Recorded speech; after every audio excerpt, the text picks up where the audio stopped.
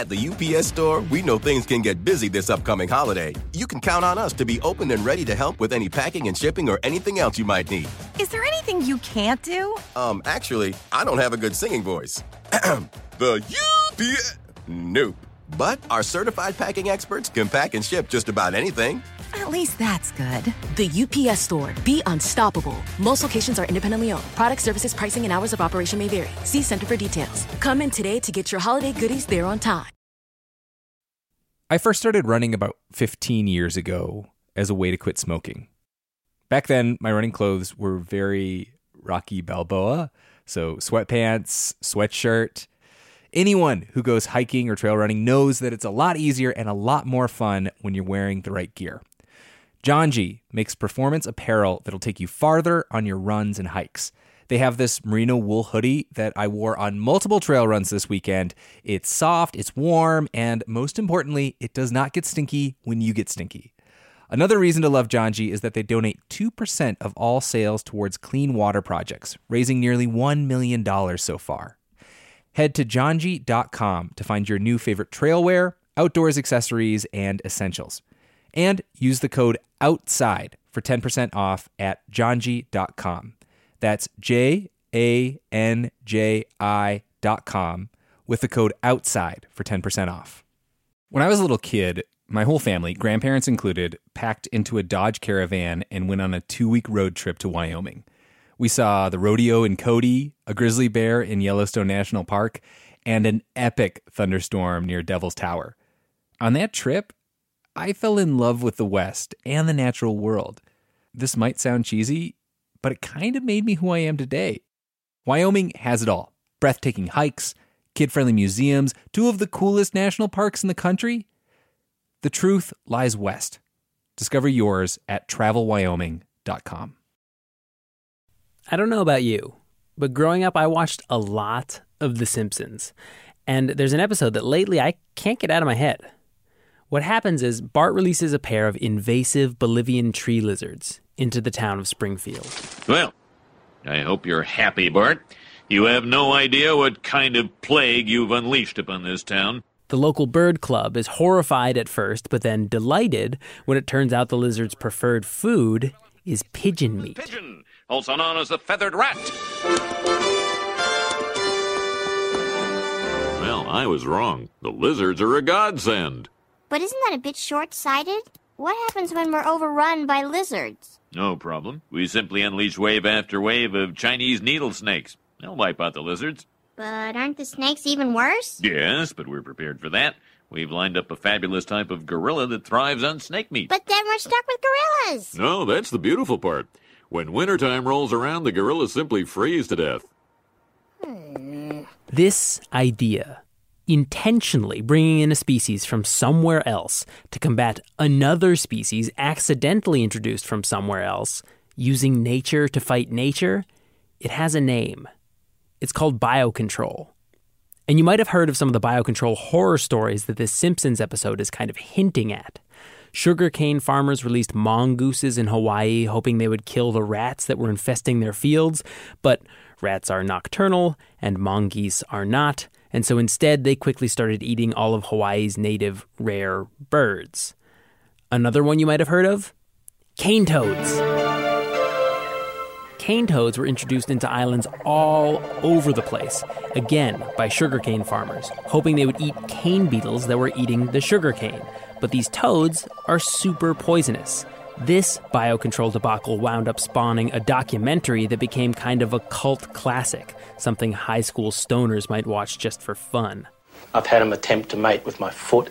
I've had them attempt to amplex with my hand. But most often, I've seen them trying to amplex with hunks of mud. Again, the toads had almost no impact on the beetles they were trying to kill.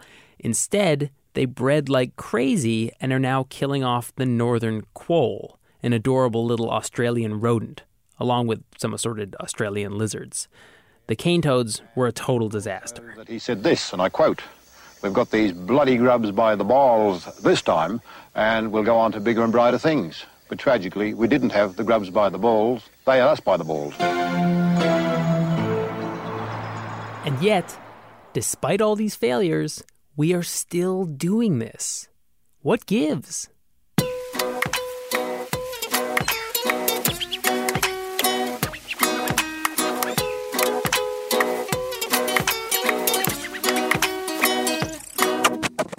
This is Outside In, a show about the natural world and how we use it, or how we try to, anyway. All over the world, wherever there are invasive species, there are people trying to figure out what bug or bacteria or virus they can introduce that will beat back the invasion. Biocontrol feels like the pinnacle of human arrogance. We're trying to play God. We're taking a delicately balanced ecosystem and stomping all over it with all the precision of a wrecking ball. But what if playing God is our best option? What if it's our only option? Should we do it?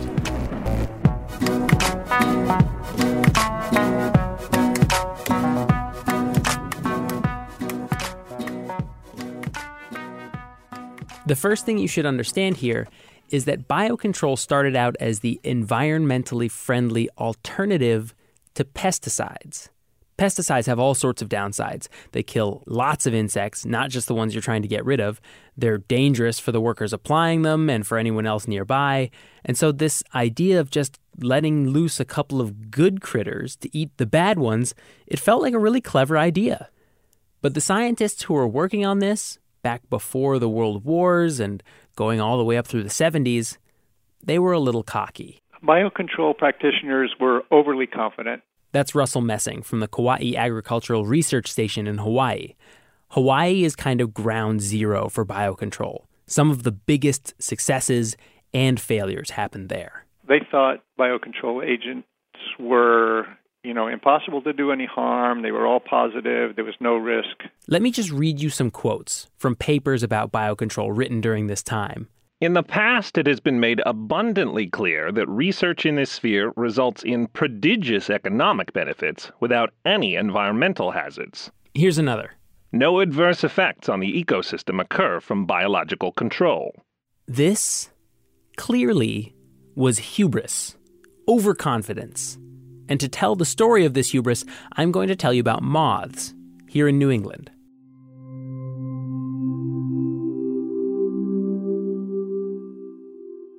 These moths are called giant silkworms. So this guy's probably about 2 inches long, maybe, and he's bulky, like it's a large caterpillar. Yeah, we call them juicy. To see some of these, I visited a place called the Caterpillar Lab in Keene, New Hampshire. This is one of the lab's founders, Sam Jaffe. They're porkers. So Lunas are sort of the classic big squishy green caterpillar. These moths are objectively beautiful. And for my money, the prettiest of the bunch is the Luna moth. It's pale green and about the size of your hand, and it has these long, exquisite tails that delicately fall away from their wings. This is the kind of moth people would write poems about. But there are lots of others. There's North America's biggest moth, the Cecropia, which has this rust-colored body and soft gray wings banded with thin ribbons of white, red, and black. Then there's the hickory-horned devil, which, as a caterpillar, can be the size of a hot dog. These are our charismatic mini fauna. You go out and you're walking down a trail and you see a hickory-horned devil or a Cecropia, that's going to stick with you. Everybody who sees a Luna moth, that's a story that they tell us at a program that's touched their lives. So we feel like these large caterpillars in general, have a lot of power to engage people with the world around them. They're all pretty much harmless. Big, pretty, and non-threatening. And Joe Elkington, a moth expert at UMass Amherst, says here in New England, they used to be all over the place. If you read the accounts from the 19th century, people might have dozens of cocoons in their backyard. This makes New England almost sound like a tropical paradise. Beautiful moths the size of your hand just dripping from the trees. Caterpillars the size of hot dogs peacefully munching on leaves. The moths haven't gone extinct. They're still out there, but they're very hard to find now. And that's a shame. So what happened? How did we lose our giant caterpillar wonderland?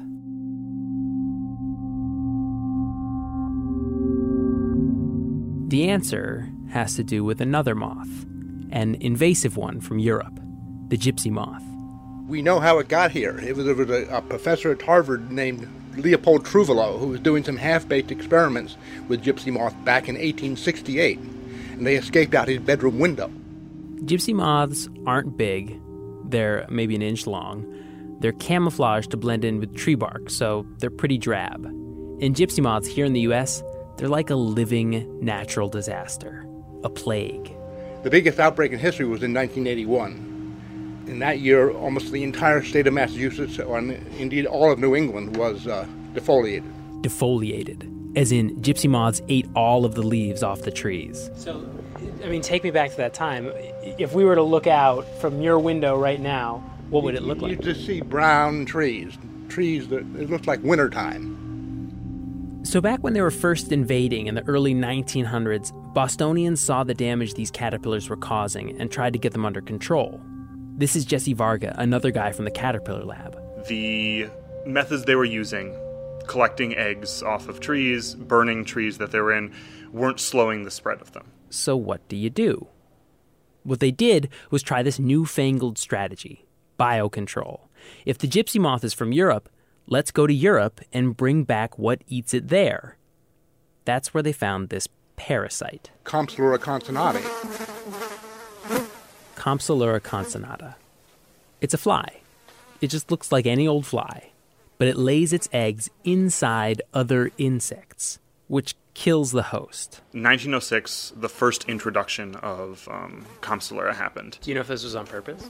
It was.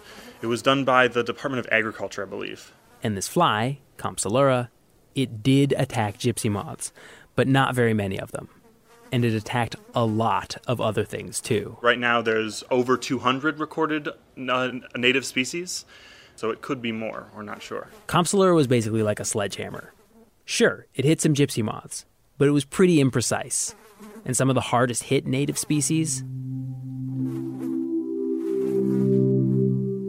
New England's biggest, craziest, most beautiful moths and caterpillars, like the Luna moth, and that caterpillar that's the size of a hot dog. We did a study where we put out caterpillars and we documented the mortality, and Compsylura was by far and away the biggest source of mortality. It killed about 85% of the larvae in the first few instars.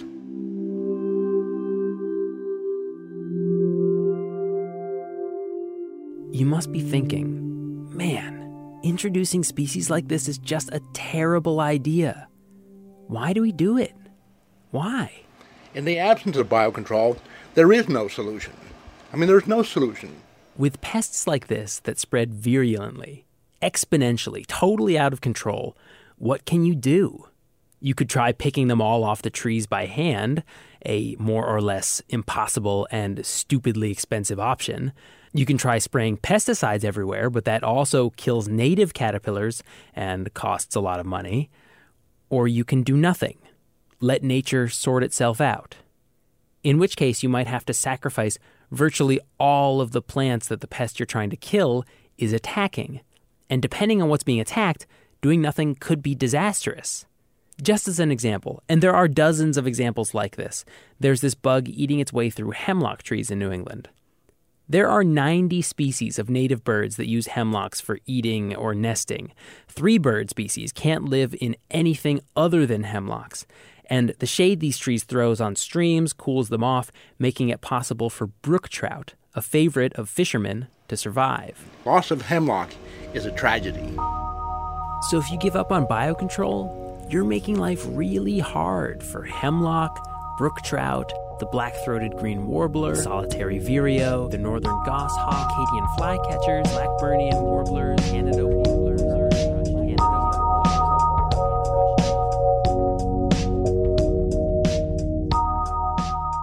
Our first attempt at controlling the gypsy moths failed miserably.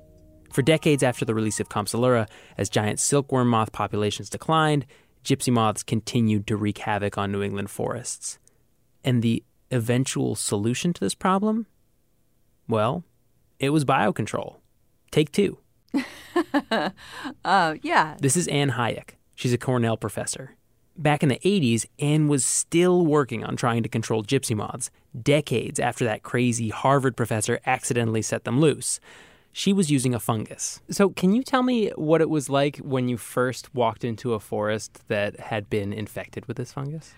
Oh, it was very exciting indeed. And that there are just dead gypsy moths, caterpillars all over the tree trunks. It basically appeared overnight. We walked out into our research plots out of the Quabbin Reservoir. There were dead caterpillars hanging everywhere. Truth is, it wasn't actually Anne who released the fungus into the wild. She tried to, but it didn't survive. They never found out where this release came from. But over the course of a few years, this hyper-focused, scalpel-like fungus spread and spread. After a little while, the gypsy moth, this ravenous consumer of New England's hardwoods, the pest isn't a pest anymore. The only time you hear about gypsy moths now is in very, very dry years, conditions that make it hard for the fungus to grow, like this year, which is how I learned about this whole story.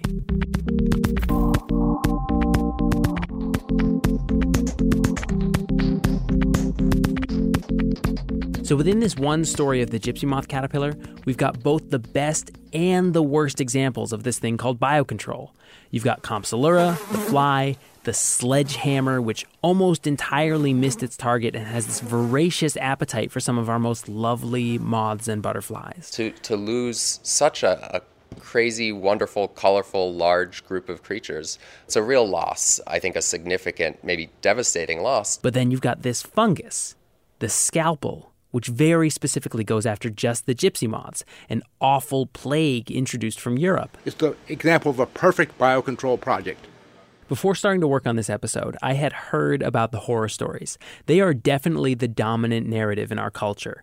Cane toads in Australia, the mongooses in Hawaii, but I hadn't heard about all the success stories. For instance, when California's citrus industry was just getting off the ground, a pest called cottony cushion scale hit. But a ladybug that only eats cottony cushion scale was introduced, and it literally saved the entire industry. Another example, in the 70s, parts of Central Africa started to see massive crop failures of cassava, a plant that feeds hundreds of millions of people all over the world. The culprit was an insect from South America called the cassava mealybug. To combat it, scientists introduced a tiny parasitic wasp which laid its eggs in the mealybug, and again, very specifically, just in that mealybug. In a few years, crop damage from the bugs fell by 90%, and it's estimated that every dollar invested in the wasp program saved farmers between $200 and $500 worth of ruined cassava.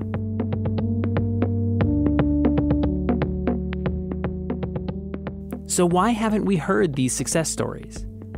Back in the 80s, this guy named Frank Howarth wrote a paper called Classical Biocontrol, Panacea or Pandora's Box. Howarth collected in one place a bunch of the biocontrol horror stories.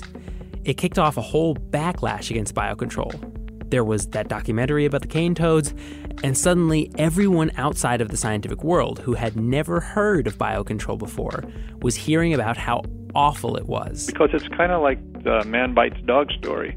Biocontrol was always considered wonderful, and then here's people saying, oh, but it's harming our native ecosystems. It's doing harm. And it just became one of these fads in ecology. That's Russell Messing again, the scientist from Hawaii. People doing biocontrol have responded to these critiques.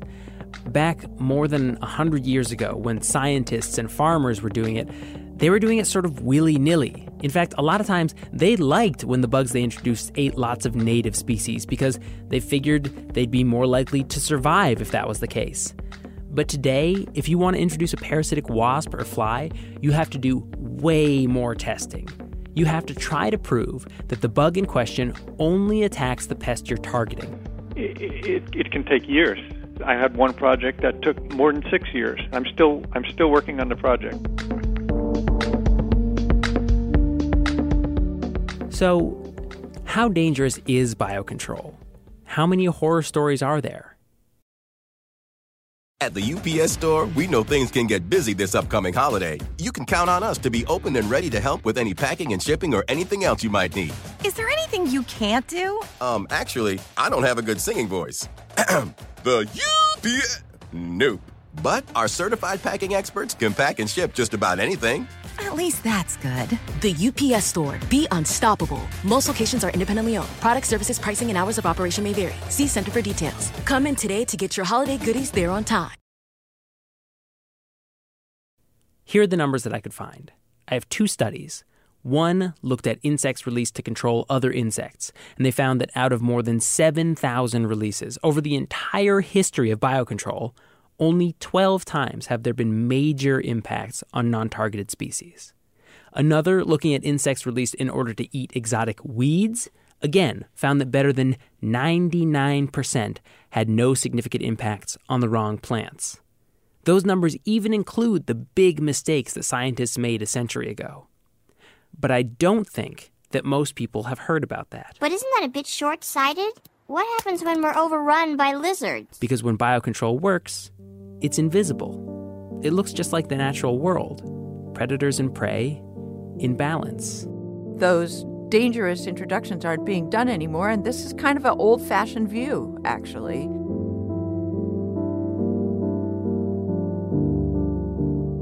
But there are skeptics, even among the scientists. I talked to one of them, Dan Simberloff from the University of Tennessee. I asked him about those 2 studies. And so what you're saying is that probably that's underestimating. No, I'm saying more than that. I'm saying it's definitely underestimating. Dan's point is there simply isn't anyone going out to check after every one of these releases to see what's happening. What are those bugs eating? Are they eating some incredibly rare bug, the kind of bug that might make an entomologist's heart beat faster whenever they see it? For instance, Dan points out that right now there's an invasive wood-boring beetle that is currently eating ash trees from Michigan to New England. The wasps that are being introduced to combat that beetle had to be tested to ensure they wouldn't attack native beetles. But here in the U.S., there are 150 kinds of wood-boring beetle. How can you possibly test to make sure that your new species that you want to introduce doesn't eat any single one of those? Some of them are so rare that, they're only collected by entomologists once every decade, if that. Then what's the next question you should ask? Well, did they test all of those? Right. How many do you think they tested? A dozen. At most. I doubt if they tested a dozen. Then, of course, they would not test the rare ones because they can't find them. Now, Dan says he is not opposed to biocontrol. But I think it should be a last resort because of the fact that it's usually irreversible. But his threshold for when it should be used is a lot higher. In fact, he's willing to let whole species of common plants be largely wiped out because he says eventually the ones that survive will slowly, over the course of centuries, repopulate with individuals that are resistant to pests. That, he argues, is a better solution because you're not risking driving some of these rare insects, the ones that we can't possibly test for, into extinction. I mean, because that, as a solution, doesn't really happen on a human timescale. Do you think that that's a palatable solution to propose to people? I think it should be, but whether it is palatable, no. Where people generally want immediate gratification.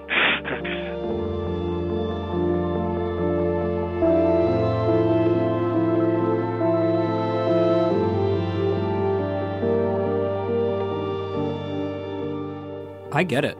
I get this. That senior producer, Taylor Quimby, I, and producer Logan Shannon just went into a studio to talk about this. And I think that you can take the long view, especially as one in which the human race is not the center point of what you're thinking about. In that view, the world is going to be fine. Some things will die off, some things will go extinct, other things will take their place. And in that sense, why are we bothering to meddle constantly in these processes that take millions of years and have, so much going on that we don't understand? The reason to intervene is a human-centric view of the world, where we want to shape the world at any given moment to fit our needs best. And I think that's okay, but I think putting it under the guise of conservation sometimes doesn't make sense, because really this is about, listen, let's shape the world to be exactly what we want it to be, and that means we're going to pick winners and losers.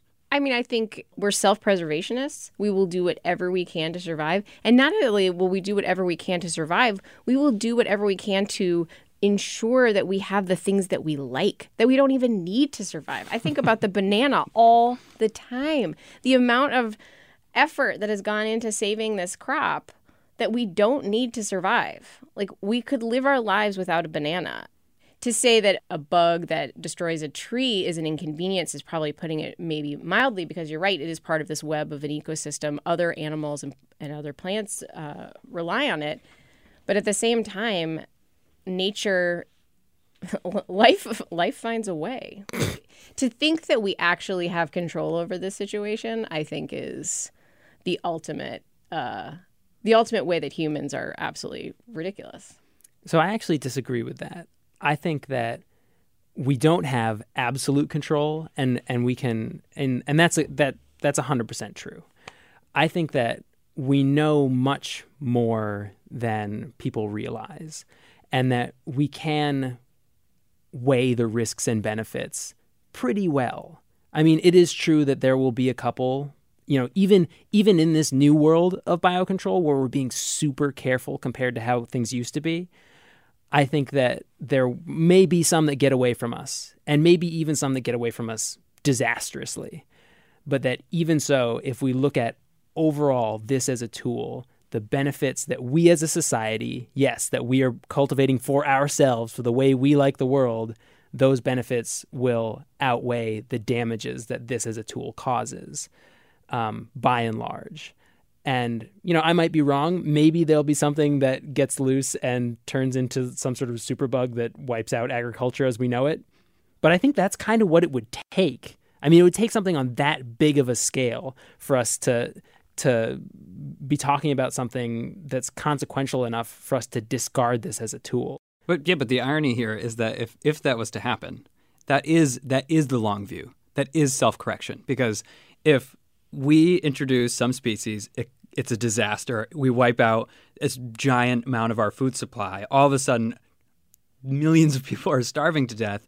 The human population dwindles, and that is being corrected in the long view. Do you know what I mean? I mean, it all ends up being the long view, whatever the case may be. It's just the question of who's directing it. And so are we going to say, like, because we're not 100% sure what the consequences of our action will be, therefore we should take no action? Or, are we going to try to shape the world to be how we want it to be? And I'm of the school of thought that we should weigh the risks and benefits as much as we can, and then do what we believe is right based on the knowledge we have. I think that makes sense.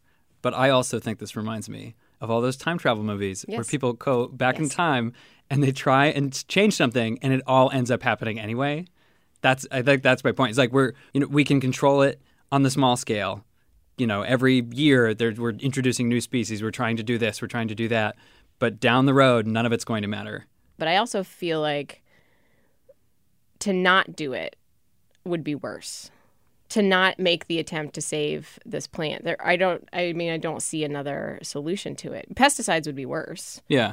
Like a pesticide that would theoretically, pesticides don't target individual bugs, really. I guess I'm with you, which is to say that I don't actually think we should not do this.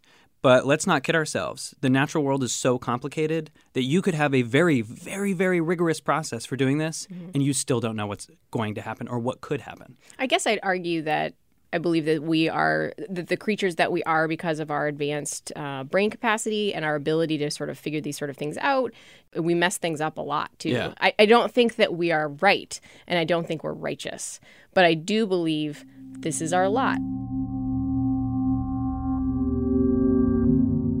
If you think you know where you stand on this debate, I have just one more story.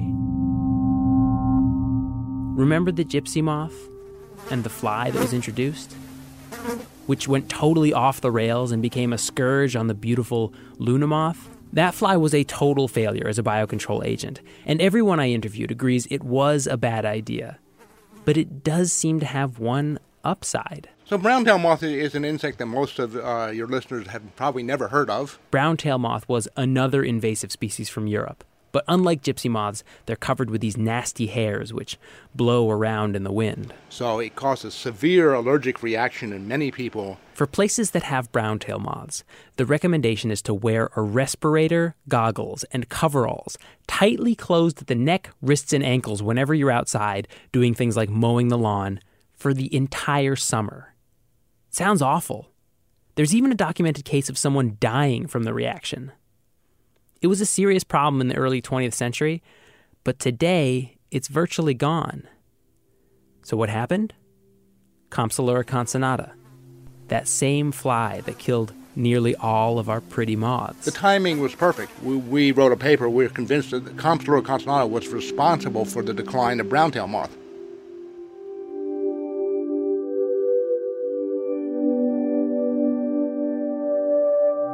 It's a complicated world out there. So the real question is, knowing that we can never be 100% certain, what do you think we should do?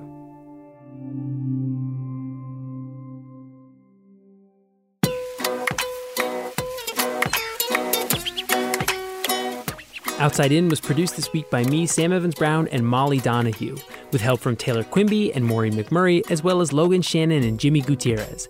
There are pictures and videos of me with giant silkworm caterpillars all over my hands at OutsideInRadio.org, and we're tweeting the photos of me being slightly weirded out by them at OutsideInRadio. Many thanks to all of the scientists who talked and emailed with me for this episode, including Jeff Bettner, Dave Wagner, Roy Van Driesch, Mark Hoddle, and Frank Howarth. Thanks also to Brady Carlson for his reenactment of arrogant scientists from the 70s, and to my coworkers for being game for whatever, no matter how embarrassing. And that would be this example where we interfered and bit ourselves in the, what's the phrase?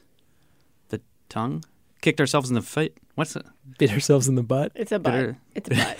You bite yourself in the butt. Yeah, but isn't there another one? Oh, whatever. Our theme music, as always, is by Breakmaster Cylinder. Outside In is a production of New Hampshire Public Radio.